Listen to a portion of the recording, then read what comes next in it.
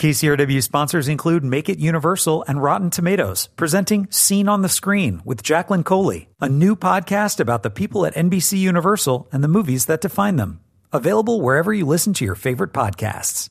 Hello, I'm Joe Morgenstern, the film critic of the Wall Street Journal.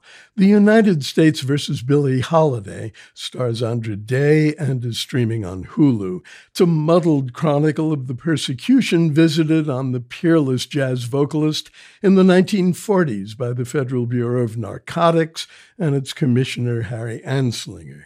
He's played crudely by Garrett Hedlund.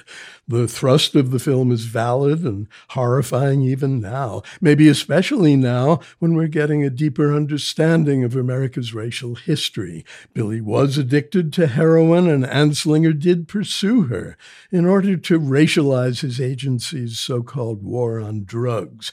He was indeed obsessed with one of her signature songs, Strange Fruit, and tried to keep her from singing it in public because its lyrics describe a lynching in shocking detail, and he trapped her with a sting operation led by Jimmy Fletcher, a black agent who did, by all accounts, fall in love with her. He's played appealingly by Trevante Rhodes, but none of that potentially powerful material has been organized into effective drama.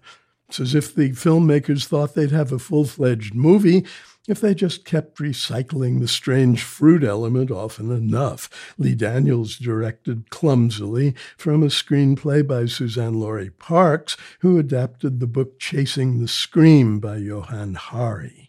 The best thing about the production is the casting of Andra Day in the title role. She's a gifted singer, of course, and her acting here swings between more than adequate and very affecting. The problem lies in the constricting mimicry she's been asked to do. She gets Billie's rasp and quiver, and she's good on Ain't Nobody's Business because the relatively up-tempo song seems to release her from the mimicry.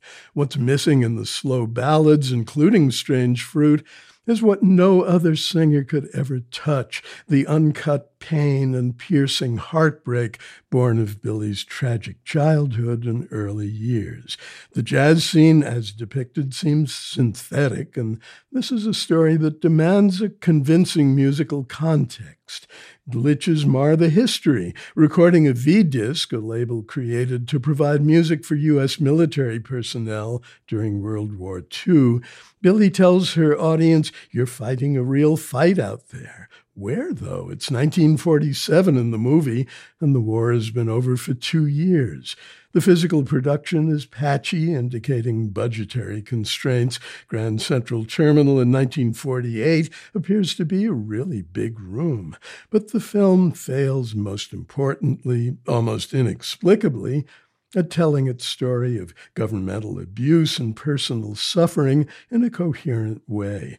The running time is 130 minutes, but it feels like 3 hours because of the glacial pace and a lack of dramatic energy. Billie was a user for sure, but how to explain the drugginess of everyone else? I'm Joe Morgenstern. I will be back on KCRW next week with more reviews. KCRW sponsors include Make It Universal and Rotten Tomatoes, presenting Scene on the Screen with Jacqueline Coley, a new podcast about the people at NBC Universal and the movies that define them. Available wherever you listen to your favorite podcasts.